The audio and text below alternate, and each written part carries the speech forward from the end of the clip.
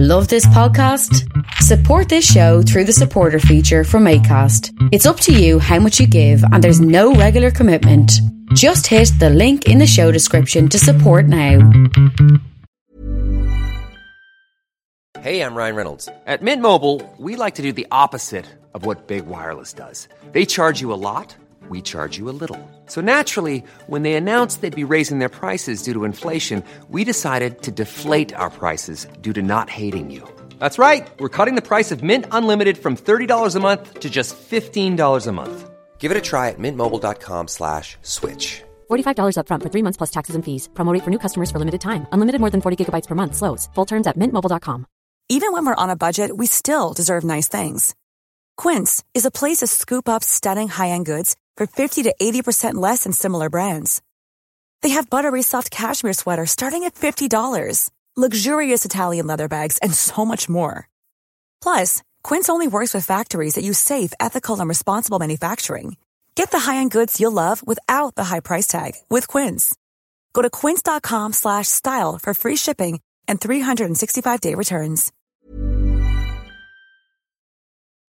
Please consider supporting Black Women United YEG for the protection and advancement of black women and girls in Alberta. You can learn more about them at bwunited.ca. They are always looking for donations and volunteers. So please, again, support Black Women United YEG for the protection and advancement of black women and girls in Alberta. Again, that website is bwunited.ca. My name is Frank Silvestri. I'm from Philadelphia, Pennsylvania, not a Canadian. And Philly's really close to New Jersey, by the way. And I'm here to talk to you about why I am a Patreon supporter of Vish Khanna's Creative Control podcast, the unique long-form exploration of music, comedy, art, geography, and so much more. Vish is an incredible interviewer who has a charming, disarming, funny, reverently irreverent style, which feels a lot more like a conversation with friends than a podcast interview. These conversations have included talking to people like Jeff Tweedy, Nels Klein, Ira Kaplan, Dan Romano, Carson McHone, the White Hot Lung, Juliana Rialino, and one of my all-time favorites, the Sadies. So if you're like me and you find these kind of conversations vital, essential, and important, I hope you'll join me in supporting Creative Control on Patreon. To make your flexible monthly donation to Creative Control, please visit patreon.com/Creative Control today.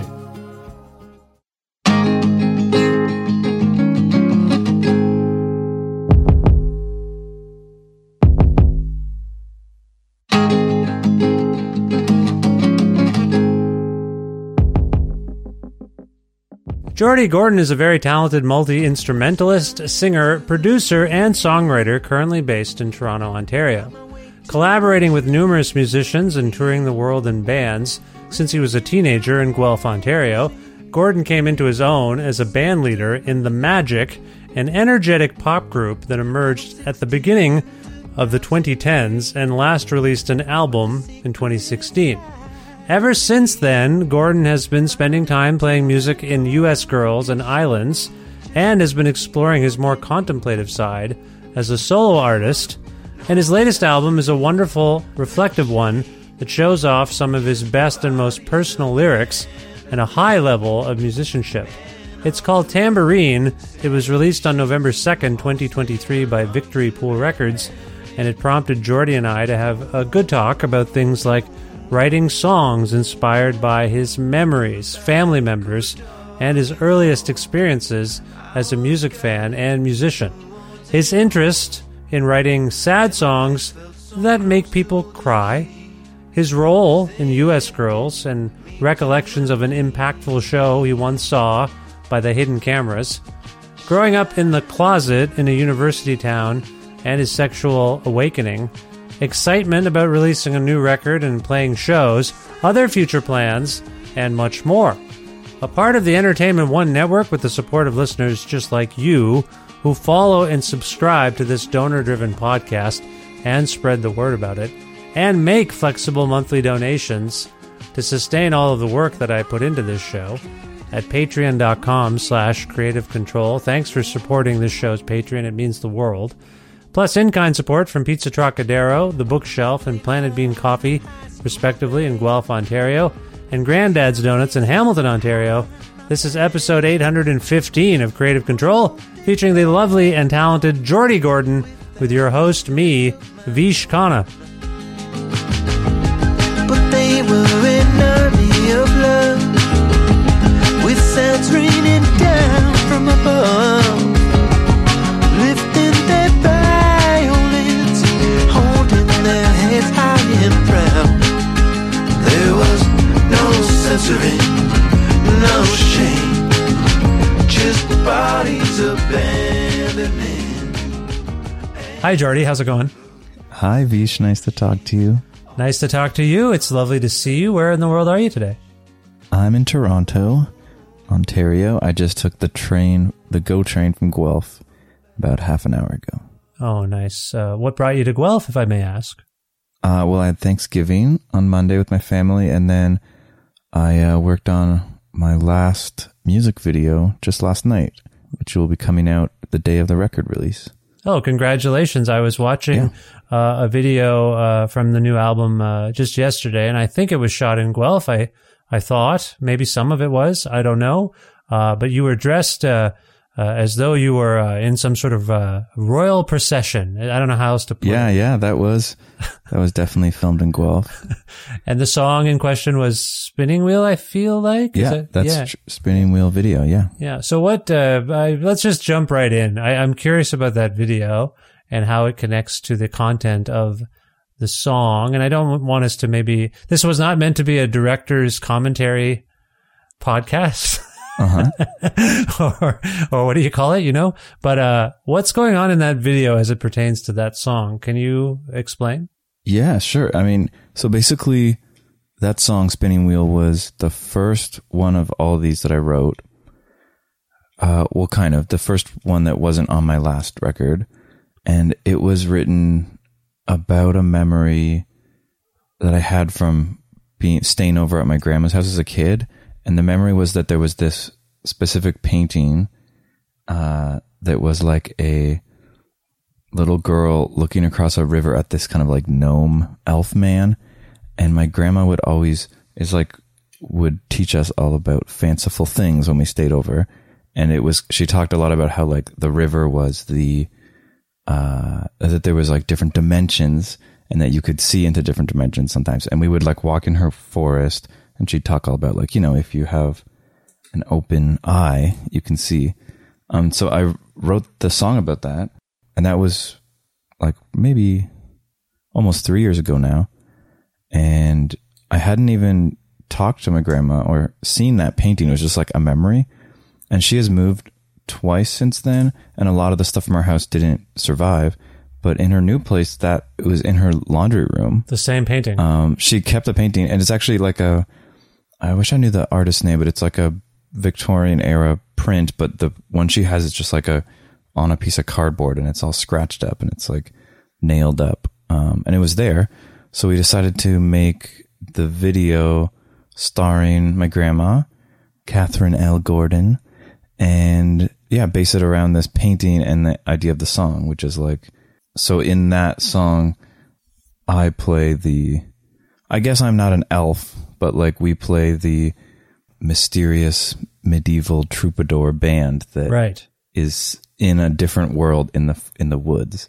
That my grandma plays kind of like a witch, I would say, a bit, but she's also representing the little girl, the painting. I see. So, and it was really fun. I haven't really made a lot of videos before, and this time we're making a few, and I get to I invented the plan and the story and had really good help. So yeah, I was very happy with how it turned out. Is the plan to make the videos sort of as literal to the song as possible? No, that was the only one really, I would say. And it's not like, it's a little literal. Well, the hard thing was we were trying to be on either side of a river, but it wasn't possible. So we went down to near like Victoria and York and Victoria. Yep. Like by there's like a little park. Mill was. There's a little park down there by the bridge. It was and it was supposed to be kind of gloomy. So we chose like that time right when there was no snow, but it was still winter time. So it was pretty cold. But yeah, but it's funny because a lot of people, Guelph people, do recognize it as Guelph, even though it's just sticks, bare trees. It doesn't really it's not supposed to be in a place, but it's recognizable, but people have. I think obviously those of us who spend any time in Guelph and know that you're from Guelph and maybe pick up on the fact that the primary star clearly looks like a Gordon. Not you, yes. I mean your grandmother. Like I was like, oh my goodness. This is your father's mother, I'm guessing? Yes, that's true. So I'm like, oh, I can see James Gordon in this person. Yeah. And when I asked about the literal aspect of it, just based on what you were just saying, at one point there is a very tight shot of her eye. Her seeing eye. And I thought, oh, okay, this is following the action of the lyrics. And I think, I mean, you said that in her moves, things were jettisoned or lost. Were you kind of weirded out that the image from your dream survived and is still in her possession? I don't think so. It just was confirmed that we were still on the same wavelength, I guess.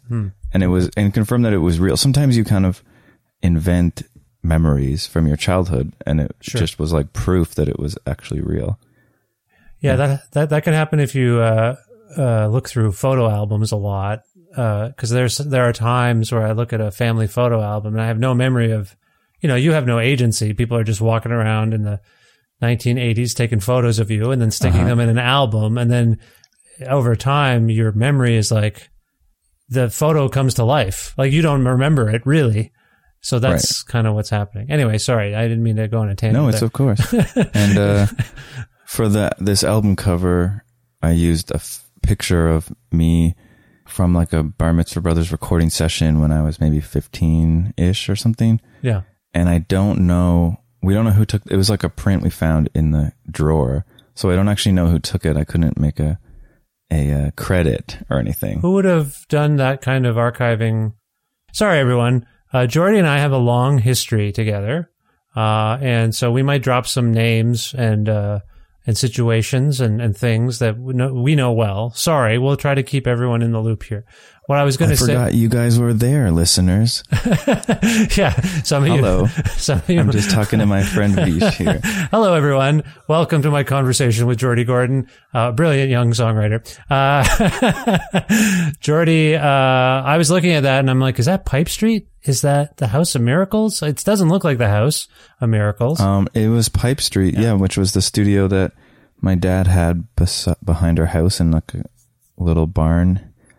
And I think that's when Rebecca Simpson recorded us. Oh. For some reason, I think that. And she might be in the background of the back picture. There's somebody, and it's hard to see. Oh. But it was, I don't know.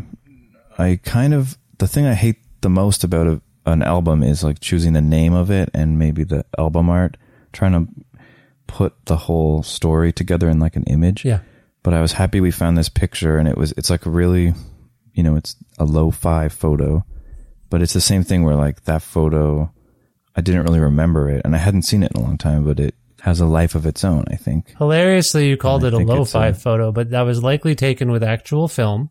I mean, I guess it could have been a digital camera at that point in 2003 or whatever, 2002? I think it was a disposable camera, I would think. But still, real film, which to me is not lo-fi these days when we have all these degraded or low-grade digital things. Let's catch people up on this process. You've named the album Tambourine. As you say, the album artwork features photos, at least some photos of you as a teenager. The lead song on the album, the title track is the lead song, I should say, Tambourine. And that chronicles a very pivotal moment you had as a 16-year-old. And so I have a slew of questions about this that I hope we can get to. Let's start with the fact that you are in this reflective mode. You're thinking about the past. Memories have come to very, very, I think, important memories are kind of flooding these lyrics. Where did that come from, would you say? Well, it was good we started at that. So that Spinning Wheel song was the first song didn't make it on my last record, The Tower, because it was like the start of the new thing. And I didn't have a lot of songs. And I'm a kind of person that makes music first with nonsense words and humming and then gets lyrics later. So like currently I'm in a trouble because I have a lot of songs with no lyrics. But I wrote a grant proposal for recording this record. And in that kind of thing, it's normally like, oh, I hate these. I have to like bullshit a concept. And because I had this one song done, I was like, oh, it's about thinking about memories. I made this concept that I thought was like just junk to get to ask for money. Mm-hmm. And then I had to write the songs and I was like, oh, that's a good idea. So I did use it. It's not like, it doesn't go for the whole record. It's not like a concept record, but it was a really nice way to start. And kind of the most important songs involved that. And even, so I had moved, for this recording, I moved back to Guelph. I was there for like a year and a half, just after the lockdown-ish time, when I could live with my grandma again, when I hadn't seen her for a long time. So I lived in her attic, and, you know, a place where you have grown up, like, you know, you and I are going to talk about a lot of places. I think it's fun to think of a place and just try to remember, like, what you've done there. Sometimes when I ride a long subway ride in Toronto, and I'm bored, I look at every stop, and then I try to think of, like, something important that happened when I was at every subway stop. It's like a fun game. I don't know. Yeah. Because it really is, there is a way. I don't think I'll ever write a memoir because I don't think people need to know about me, but it is a nice way to reflect, to have a reflective moment. And, you know, when I was recording the record, I was in a pretty nice, settled, quiet winter where I was just focusing on work. So it wasn't like a lot was happening to me at that moment. So are you, as you were writing this record, I'm trying to get at whether you might have been lonely as you were writing it, or you were reflecting simply. I get what you're saying, that this writing maybe was inspired by something a bit crass, a grant application that took on a life of its own. But clearly, you know, this is a very emotional and powerful record. For those of us who know you in particular and know your journey, I want to get to the loneliness, because in some ways, Tambourine kicks off and you're talking about, I think, a moment where you felt welcomed and maybe more yourself than you had maybe up to that point. And I hope we will dig into that song in a moment, since it is pivotal. But I want to stick with the loneliness, because I do feel like as I ponder these songs and your reflections upon these moments in your life, it seems to me that some of those moments were a little alienating, a little isolating, maybe some loneliness there. Is loneliness a key concept? I mean, so I just in general really like sad songs the most. And I don't know, I'm just not a fan of really happy songs and fast songs even. I really like a tearjerker. And to me, I think I revel in that. Like I like being alone. And sometimes it is sad when I am, but it's, for writing about it, it's like a song that talks about that to me is like, well, I don't know, it's what I'm into or something. Definitely there was loneliness, but, you know, not the kind of like, I've always had a lot of great people around me, but it's, you know, that kind of, I definitely am like pretty private. And so, yeah, I'm sure a lot of times I've kept things to myself, and I definitely feel lonely sometimes, but there's something to me that's like a powerful emotion that I like to have in music. With this solo project of mine, the shows tend to be kind of intense, and like my goal is to like I always close my eyes when I sing, and I like, you know, want people to cry at the show. It's not like a Saturday night show, you know, because that's my favorite part about music is when I'm not a big fan of like comedy music. I like when music is like stabs you in the heart. One of your last major projects was a band called The Magic, And if I may be reductive, it was the opposite of everything you just described. Was that? Yeah, maybe. Was that, I don't mean content-wise necessarily. I think if people were to delve into the lyrics, they might get a similar impression to the one you're just suggesting. But the arrangements were upbeat. It was a pop band ostensibly. Was that getting that? And I mean, historically, you've played in other sort of supercharged bands with your brother and the Sad Clowns, with the Salt Lick Kids. There was a festivity there. If you look back on those things, was that getting those sounds and those approaches sort of out of your system so you could get to this making people cry monster mode that you're in? I still like being in fun bands. Yeah. I'm having such a good year touring with US Girls because we're in a really good mode where it's basically like a disco band, but there's still like a lot of truth and emotion. Substance, weight. And, yeah, and we're really feeling the things. But yeah, basically I find myself to be like a musician and a producer foremost. And so I love making fun music. Yeah. I like grooves. I like drums but I've always kind of kept a few quieter, singer-songwriter stuff on the bubble underground. So it's been nice to focus on that in the last few years. Also, this is, I guess, the second self-recorded record. As a little bit of other people on this, but it was mostly just me. Mm-hmm. So no, I don't think I was getting that out of my system. I actually thought about that the other day. I haven't in this year. It's been mostly leading up to promoting this release, so I haven't made a lot of music. Yeah, and I was forgetting. I keep forgetting that it's a fun thing to do to just make like a beat. Yeah, like dance music. I haven't done that, but recently. But I think I need to get some friends together just to make fun music. But I think it can be both, and my favorite music is both. Yeah, I would say. Fair enough. Yeah, I like I say, for those of us who have kind of followed your trajectory, it is really dynamic and fascinating. But it's interesting to me to hear you say that you like a tearjerker, because as I think of the different vocal modes you employ here, like, it startled me.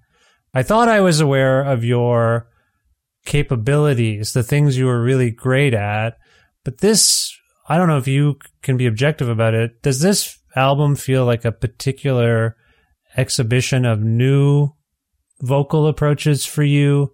I feel like you're kind of stunting a little, like, why Geordie can sing really well and in different ways. And it feels to me like you're employing as much of your power as a singer as you can here. And it is really emotional, whether it's a falsetto or you're going down into a baritone or something. Was that a conscious choice of yours to kind of employ as much of your different voices as you could?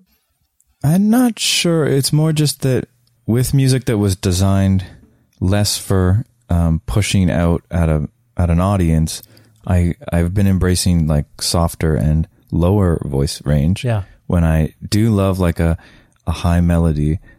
And it's interesting actually because a few of the older songs, I'm trying to think of the falsetto-y ones on here, might be the more high ones.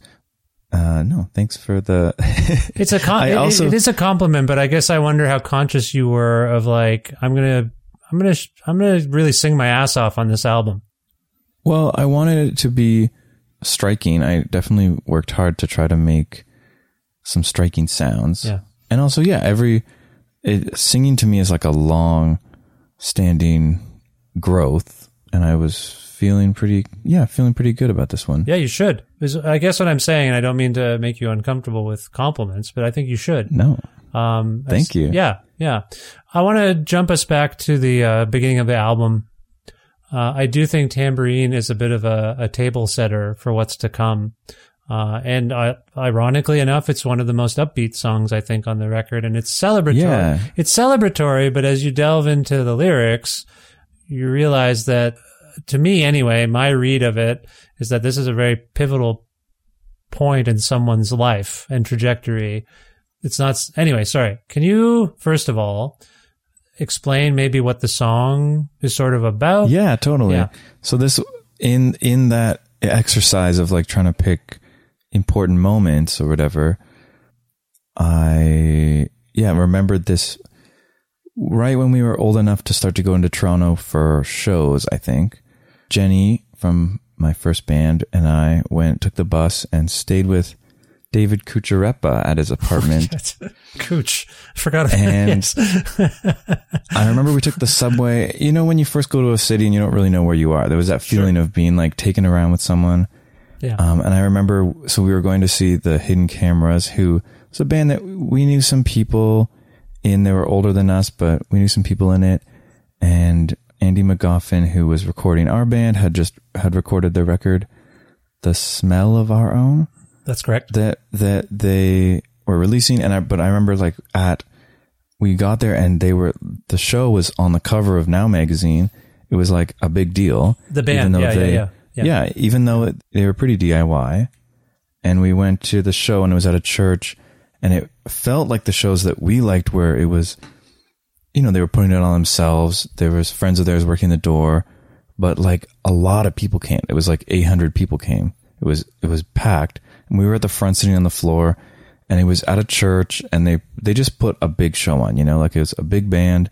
I think our friend Justin was playing the pipe organ, getting grandiose. They had Justin Station. Yeah. Our mutual right. friend. Yeah. And they had dancers and they had this overhead projector that had all their lyrics, projected on these like purposefully stained sheets that were projected on. And basically it was like, for me at that moment, I've been focusing on being a really, you know, young DIY musician where we were like, so all we did was go have band practice and try to get stuff going. And to us, it was so inspiring to see like all the details together, this amazing show. And as someone that isn't like lyric focused, I was just like about the music. But what it was like it was an unabashed, like filthy queer celebration in a church. And it was, you know, they were having a moment and it was really big. But to me, I hadn't even really thought of that. That wasn't the reason I went to the show. It was like, just because I was into music.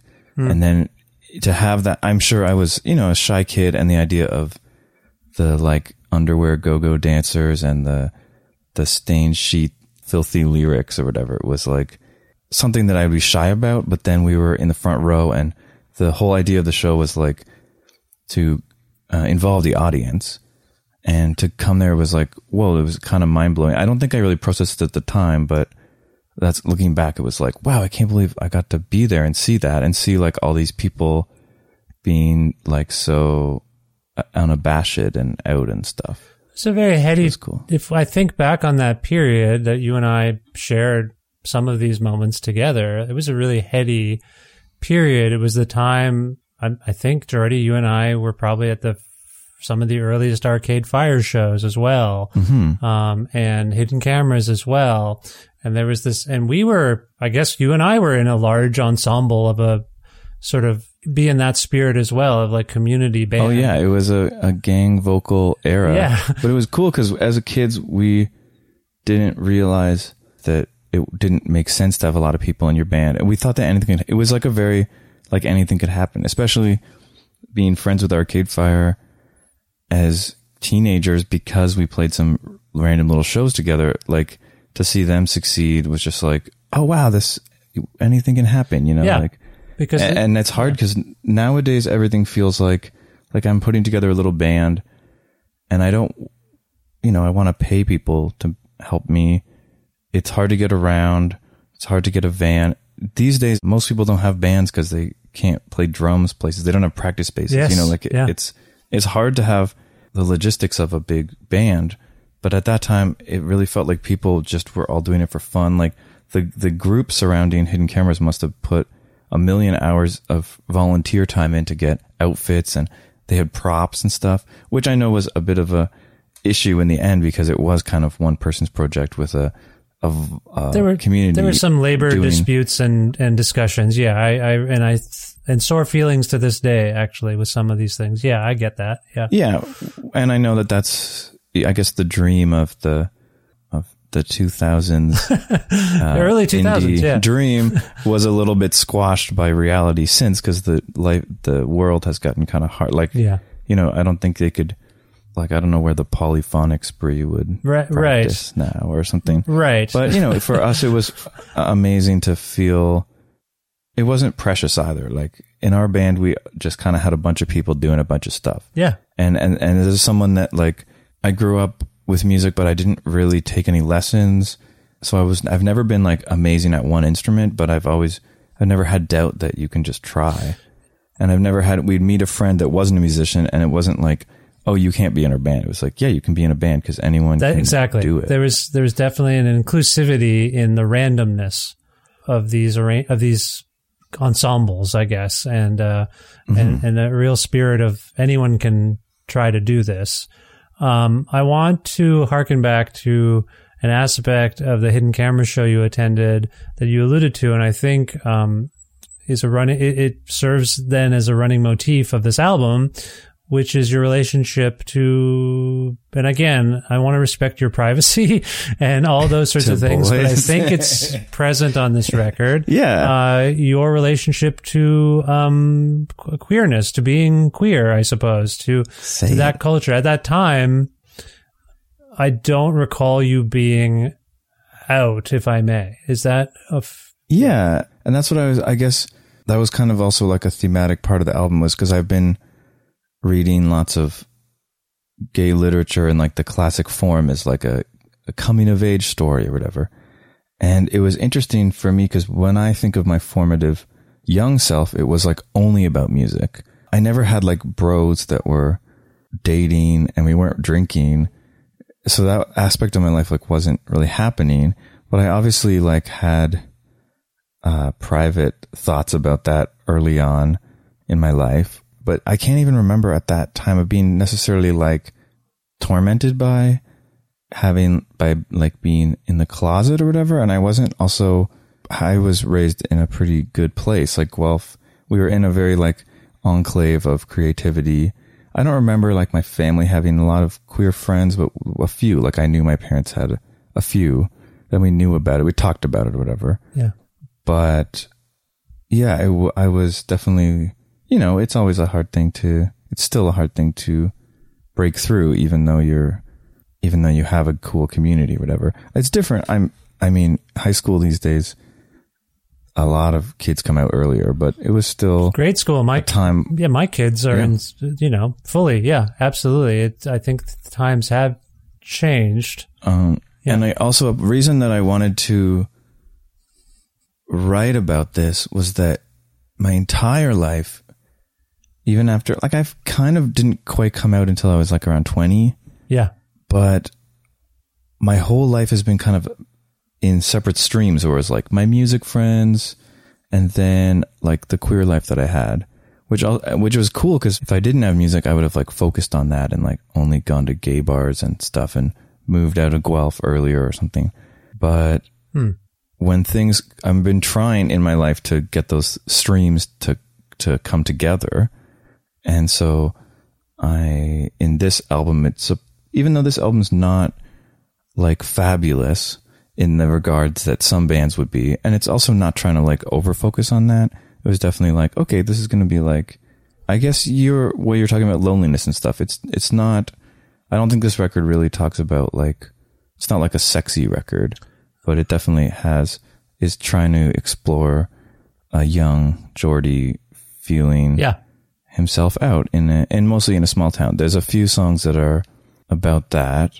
One of them, so the song Greytown, which I think is kind of the most powerful song on the record, is mostly fictionalized, but somewhat real, about it's like a very narrative thing about a queer kid in a small town.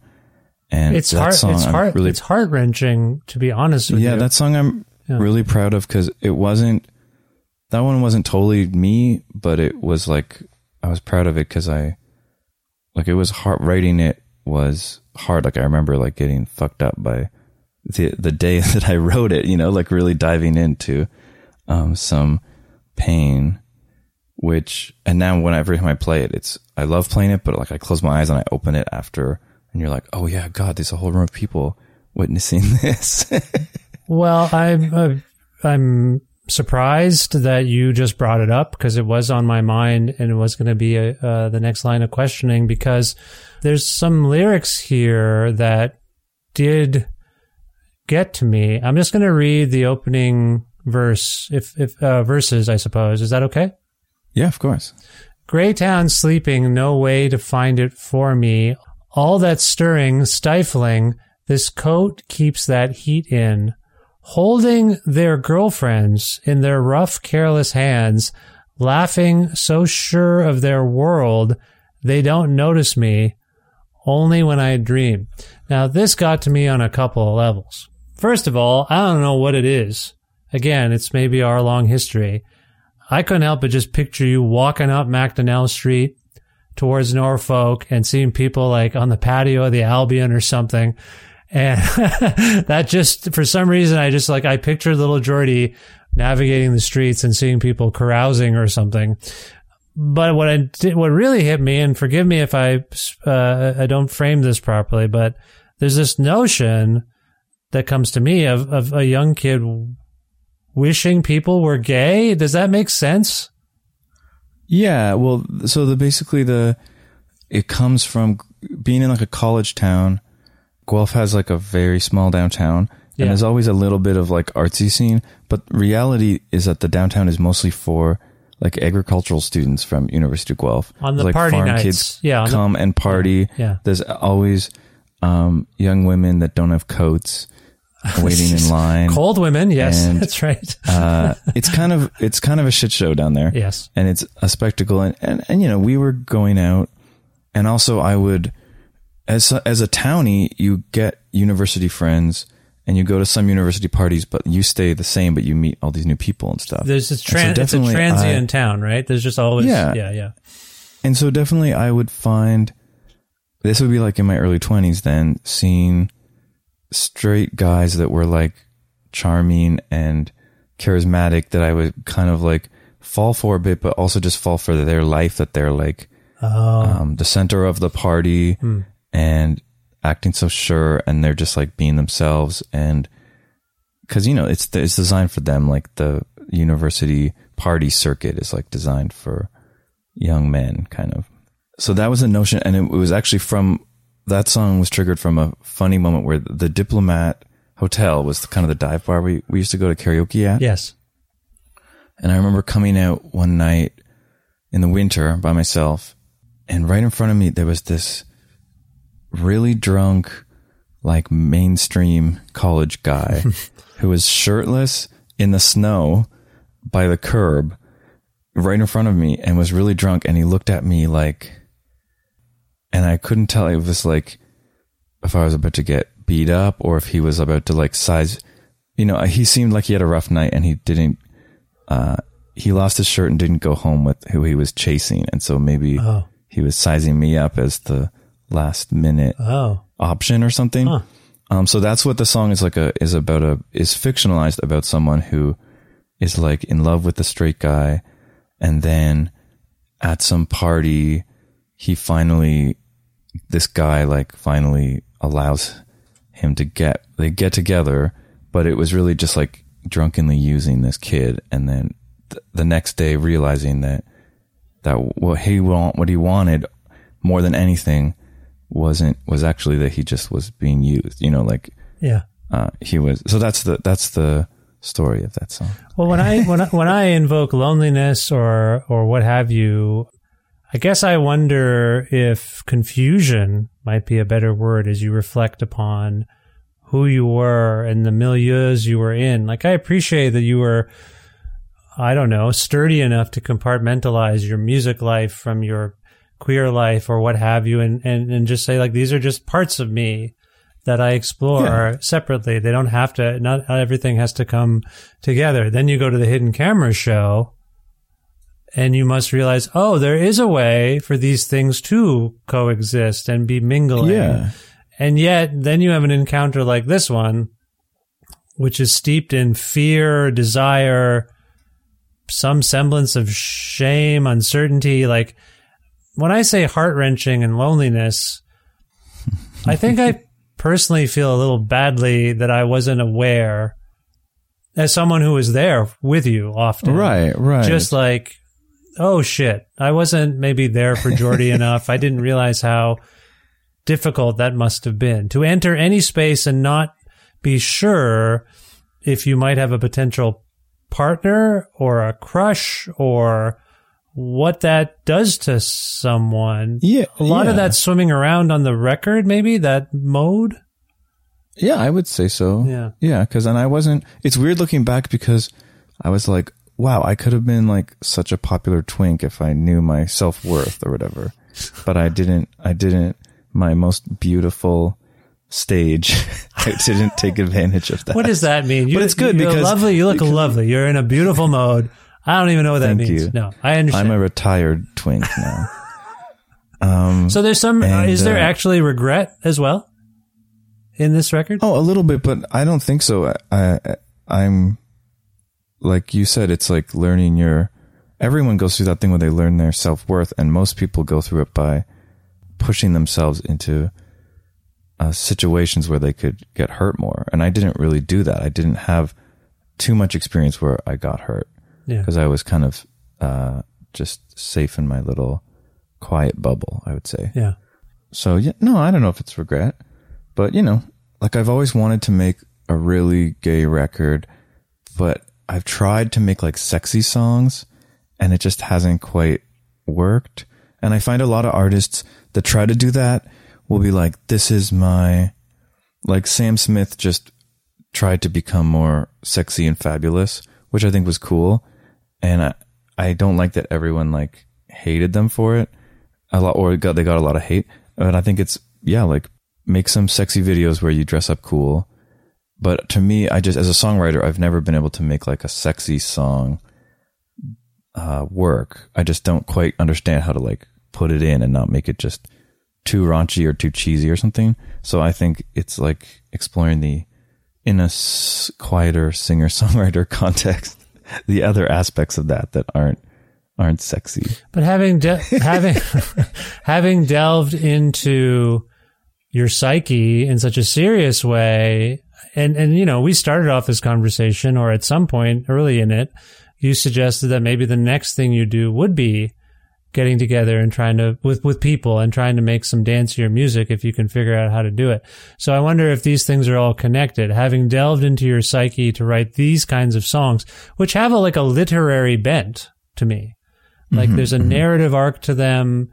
The word choices are a little they're unusual for the pop song format. So you were really, I think, working on your writing. And that's not, we were talking earlier about U.S. Girls, how there's that really beautiful blend, I think, of heavy, meaningful lyrics, but also it's a disco band right now. Like it's an upbeat experience.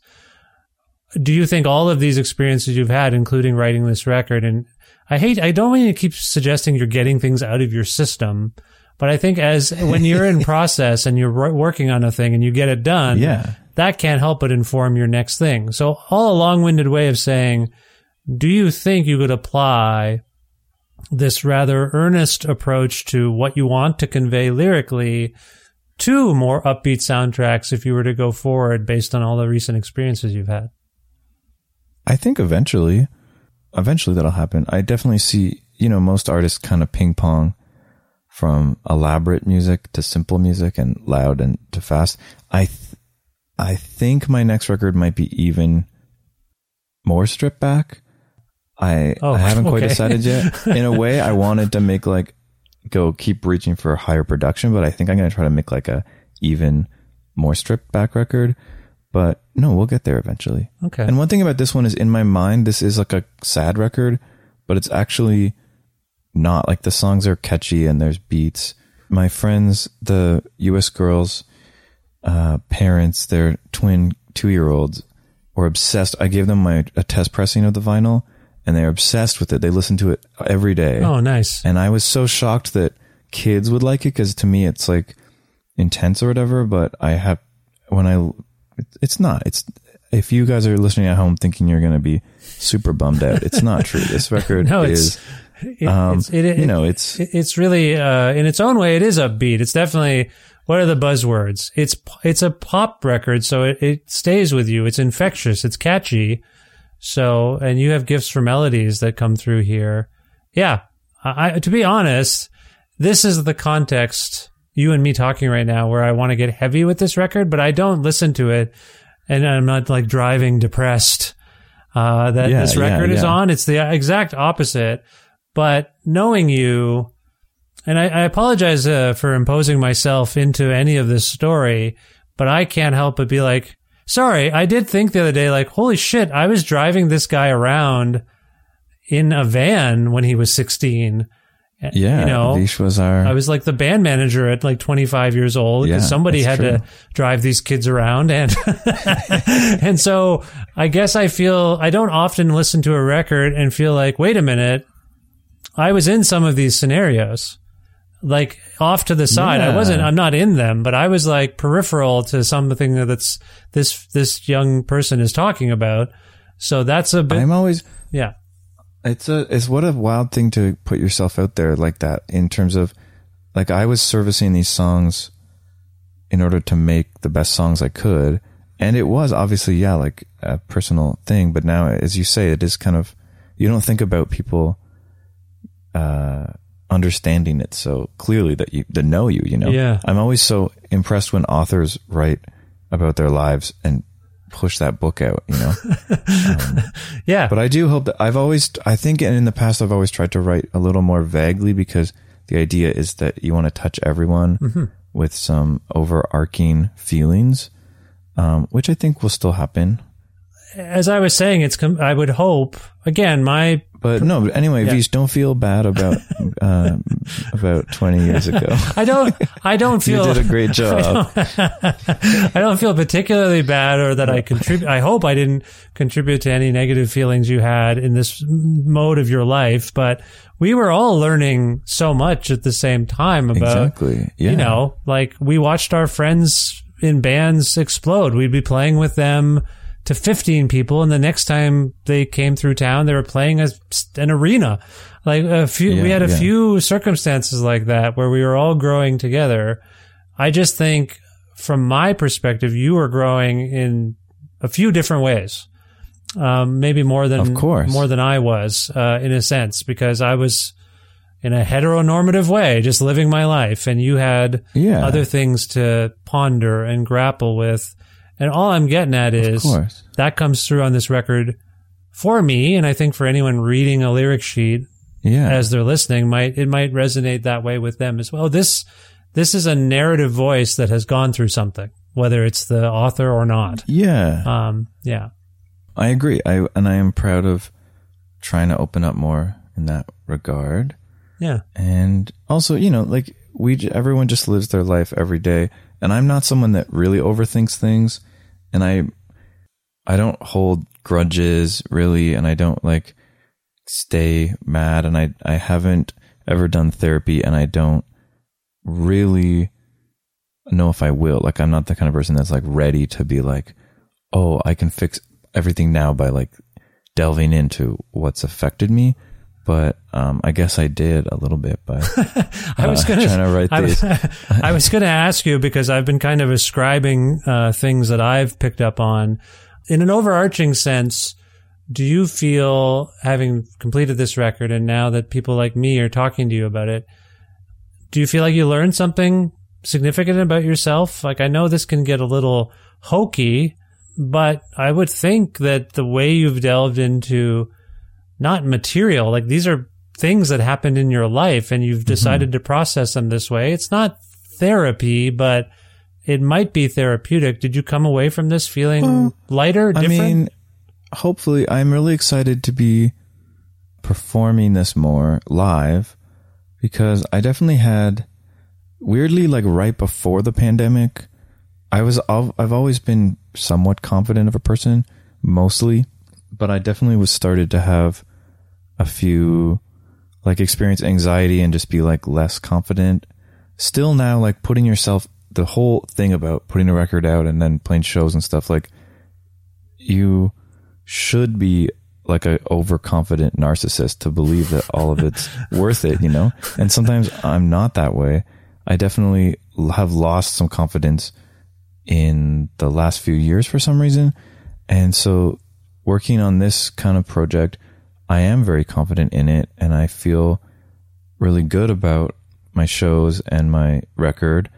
I'm so excited that people get to hear the whole thing, and I'm really excited to perform more because it is really intense, but like I feel like worthy of sharing that myself with everybody. Yeah. And I find the shows really are that way. Like it isn't, I think I'm hoping that everyone gets affected at the shows. People tend to listen and really dive in. And like, it is one of those things being like writing songs that really mean something and then projecting that into an audience. Like, yeah, I think I'm feeling stronger because of that, you know, and I'm really excited for this coming year because I feel like I have found a better voice and I'm excited to share it.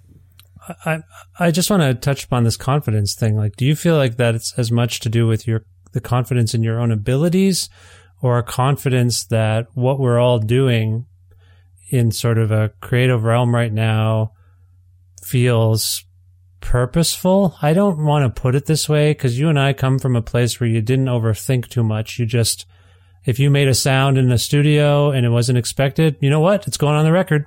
These things happen. Like, it wasn't like everything you planned is exactly what you're going to leave the studio with, or the stage is going to be whatever it is that night on some level. You have your structure. But I am picking up as I talk to people, as you know, Geordie, I talk to people all the time.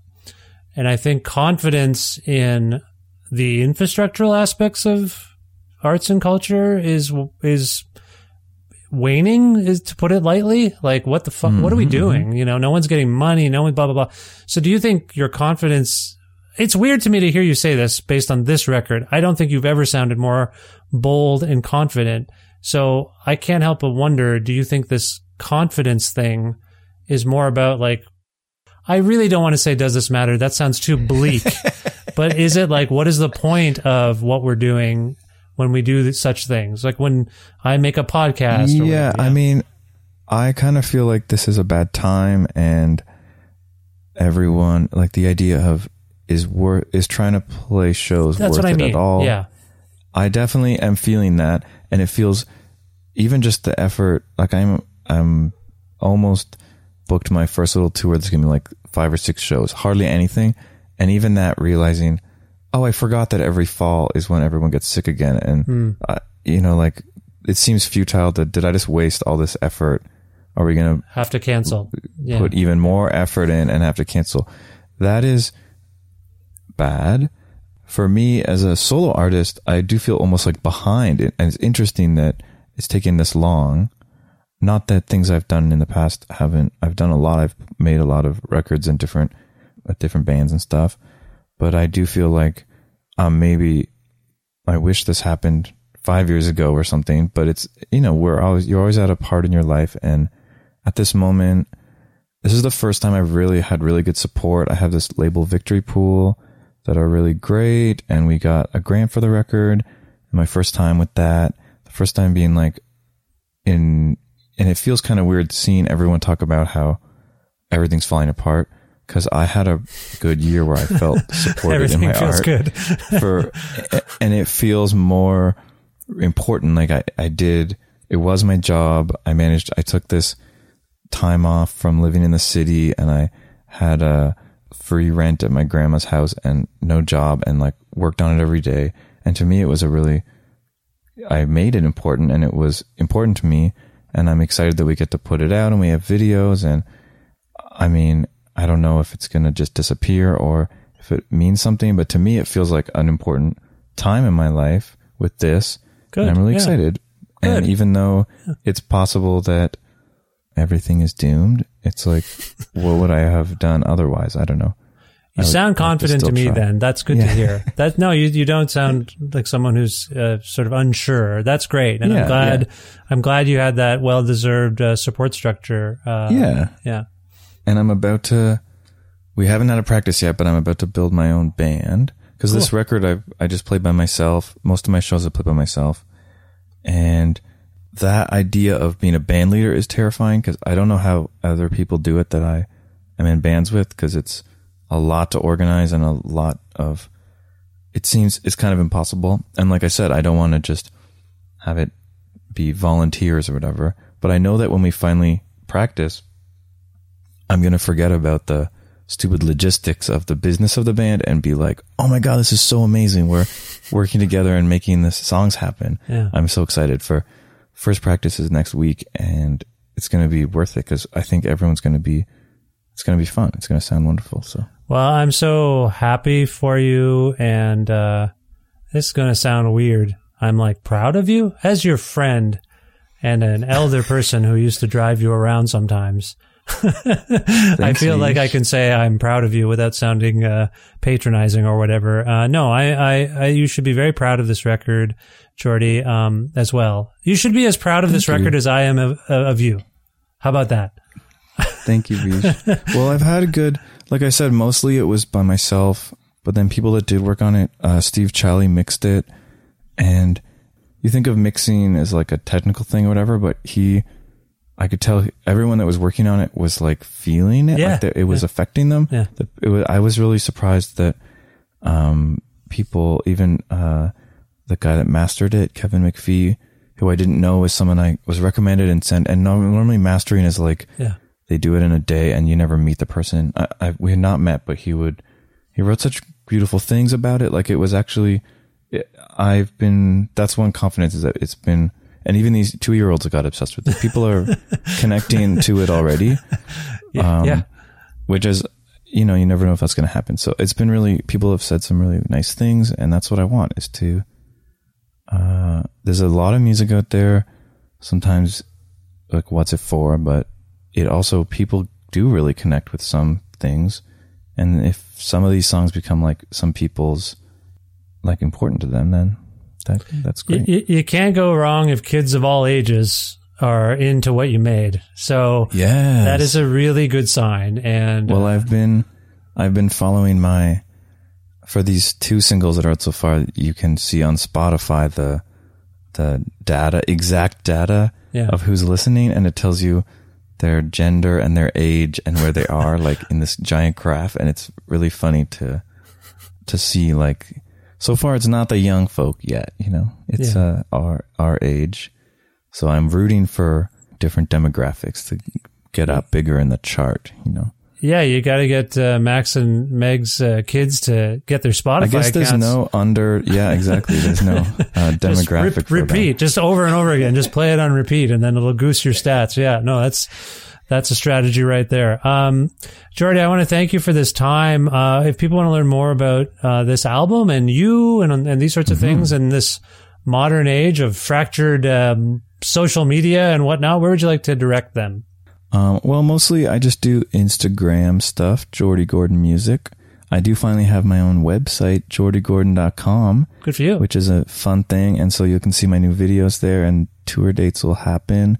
If you're in Ontario and Quebec, I think we're going to be playing with my new band, release shows on November 22nd at the Burdock in Toronto, and November 24th in Guelph at Silence, and November 26th at Hamilton Into the Abyss. And then we're playing Peterborough, Sadler House, December 1st, and Montreal at Ursa, December 3rd. Oh, great. Okay. So we've got a whole bunch of info there. That's great. And appreciate that.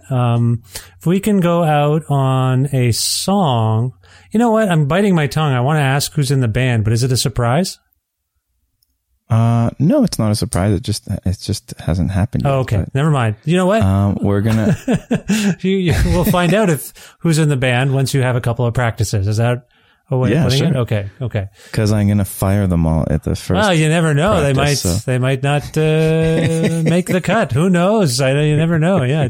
For those who don't know, Geordie Gordon is like the James Brown of Southern Ontario indie rock. He'll find you. If you screw up, I'm just joking. Geordie, if we can go out on a song, from Tambourine, I wonder if you can choose one for us. And if so, tell us why it came to mind.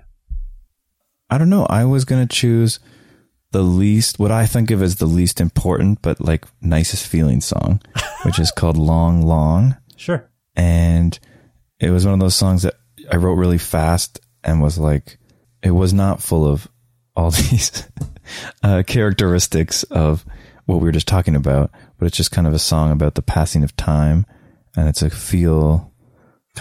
more of a feel-good song, and it has my friend Cass Richards, who lives in Boston, who was a singer in U.S. Girls. She's singing backup on it, and I'm not sure why it came to mind, but I like it. Well, I feel like you gave a whole slew of good reasons there. Yeah. And I think is it ostensibly kind of about your own life in a way, or about one's life? Yeah. Yeah. It's more of a life in general. I guess it's kind of about that shit will happen. Stuff happens. It has for millennia. Yeah, I homed in on that because of one verse, and I'll read it. And people now, look out for this. A name is born, written on the cradle. It follows you through childhood's facts and fables. And then one day you notice your own face and why all those years you felt so out of place. Did I get that right? Yeah, those are the words. Yeah, so that's a good... something going on there. I don't know what it means exactly.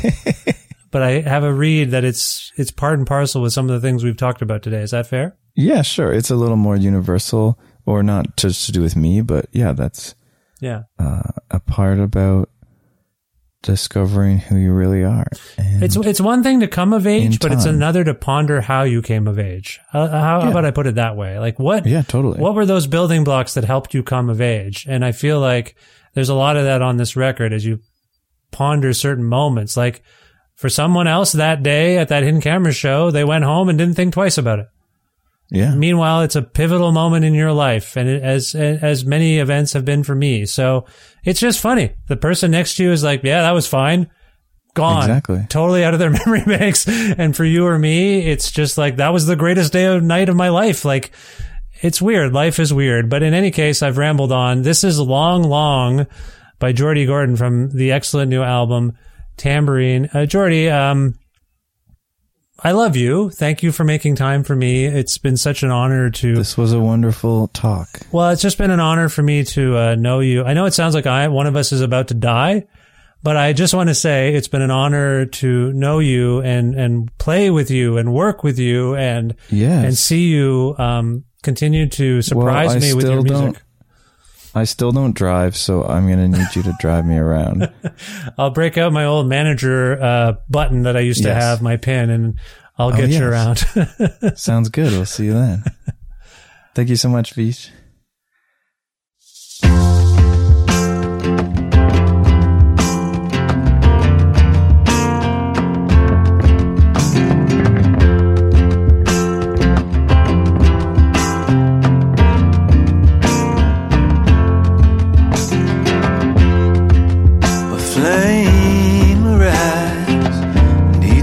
On the table and reaches ground and takes all that it's able. So blindly forth it follows its desire, and all we've known is thrown on the bonfire. Rain washed in and flooded at the stable. It overflowed the edges of the ladle. This confluence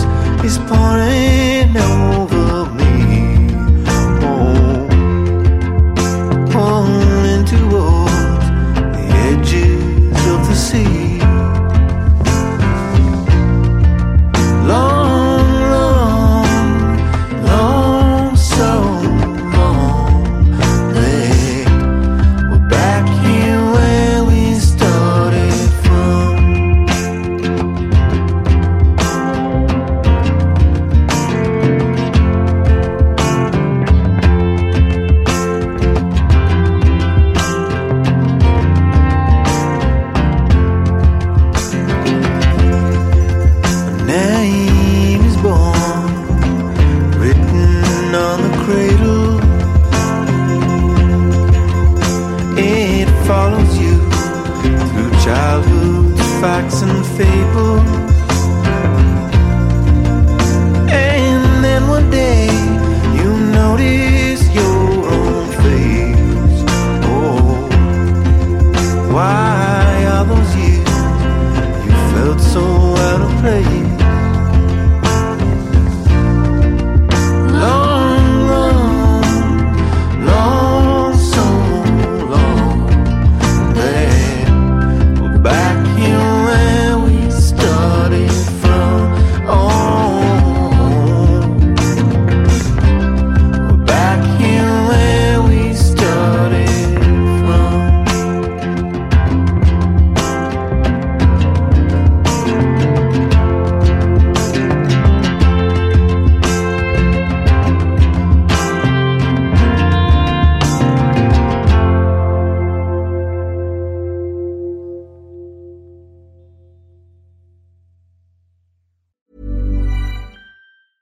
Many of us have those stubborn pounds that seem impossible to lose, no matter how good we eat or how hard we work out. My solution is PlushCare. PlushCare is a leading telehealth provider with doctors who are there for you day and night to partner with you in your weight loss journey. They can prescribe FDA-approved weight loss medications like Wegovy and Zepbound for those who qualify. Plus, they accept most insurance plans. To get started, visit plushcare.com/weightloss. That's plushcare.com/weightloss. Everyone knows therapy is great for solving problems, but getting therapy has its own problems too, like finding the right therapist, fitting into their schedule, and of course, the cost. Well, BetterHelp can solve those problems. It's totally online and built around your schedule. It's surprisingly affordable too. Connect with a credentialed therapist by phone, video, or online chat, all from the comfort of your home. Visit BetterHelp.com to learn more and save 10% on your first month. That's BetterHelp, H-E-L-P. Thanks so much again to Geordie Gordon for reappearing on this show. Geordie's been on a few times, I believe. I haven't done it yet as I'm speaking to you, but I'll make a related episodes thing, and then I'll discover how many times he's been on the show. Anyway, it's always nice to talk to Geordie. This time he was on the 815th episode of Creative Control, which is part of the Entertainment One podcast network and is available just about wherever it is you get your podcasts. If you can't find an episode that you're searching for and you can't find it anywhere, or if you're hoping to learn more about me and sign up for my monthly newsletter, please visit vishkhanna.com, and you can do all of those things there. You can also like Creative Control on various social media platforms that may or may not still exist by the time you are listening to this episode of this show. You can like Creative Control on Facebook. We have a page still. Hasn't been taken down or nothing. You can follow the show on Twitter at Vish Creative, or you can follow me directly on Twitter and on Instagram at Vishkhanna. I'm also on Blue Sky and Threads, and there's a TikTok thing and a few other things too. Just search for me, and if it looks like me, it's probably me. Although I shouldn't say that. Someone was impersonating me just the other month there, and it sucked. Actually, I think they're still sort of doing it. I don't know. You complain and they don't change anything. Why am I talking about this? Hey, please visit patreon.com/creative control to make a flexible monthly donation to sustain this podcast. It's a little low and I want it to be higher. I'd like to just do this for a job. It's not even close to being able to help support that dream of supporting my family and myself with just doing fun work. I know I'm not alone in that regard, but have this Patreon, and if you can support it with a financial donation, a monthly flexible donation, that would be great. If you donate $6 or more a month, American dollars there, you get access to exclusive content, you get episodes earlier than everybody else, and also I can send you a Creative Control t-shirt if you want one. Just message me on Patreon and I'll get you one while supplies last. Thank you. Thanks again to Pizza Trocadero, The Bookshelf, and Planet Bean Coffee in Guelph, Ontario, and Granddad's Donuts in Hamilton, Ontario for their in-kind support for this show. Thanks as always to my friend Jim Guthrie for letting me use some music of his on the show. You can learn more about Jim at jimguthrie.org. Kind of the Guelph indie rock godfather, Jim Guthrie. Certainly Geordie Gordon looked up to him, and I admired him as a contemporary when I was in town before Jim moved off, and taught people in Guelph they could move away from Guelph in a way. Anyway, it's nice to have Geordie on the show. I hope you'll check out his record Tambourine. And tell your friends about Creative Control. And subscribe to the show or follow it. It means a lot. Listen, I'll talk to you real soon. Take care of yourselves. Bye for now.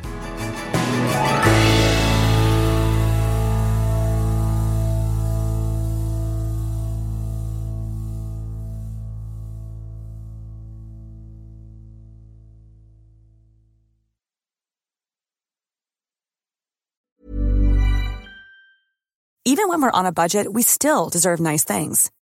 Quince is a place to scoop up stunning high-end goods for 50 to 80% less than similar brands. They have buttery soft cashmere sweaters starting at $50, luxurious Italian leather bags, and so much more. Plus, Quince only works with factories that use safe, ethical, and responsible manufacturing. Get the high-end goods you'll love without the high price tag with Quince. Go to quince.com/style for free shipping and 365-day returns. Imagine the softest sheets you've ever felt. Now imagine them getting even softer over time. That's what you'll feel with Boll & Branch's organic cotton sheets. In a recent customer survey, 96% replied that Boll & Branch sheets get softer with every wash. Start getting your best night's sleep in these sheets that get softer and softer for years to come. Try their sheets with a 30-night guarantee. Plus, get 15% off your first order at bollandbranch.com. Code BUTTERY. Exclusions apply. See site for details.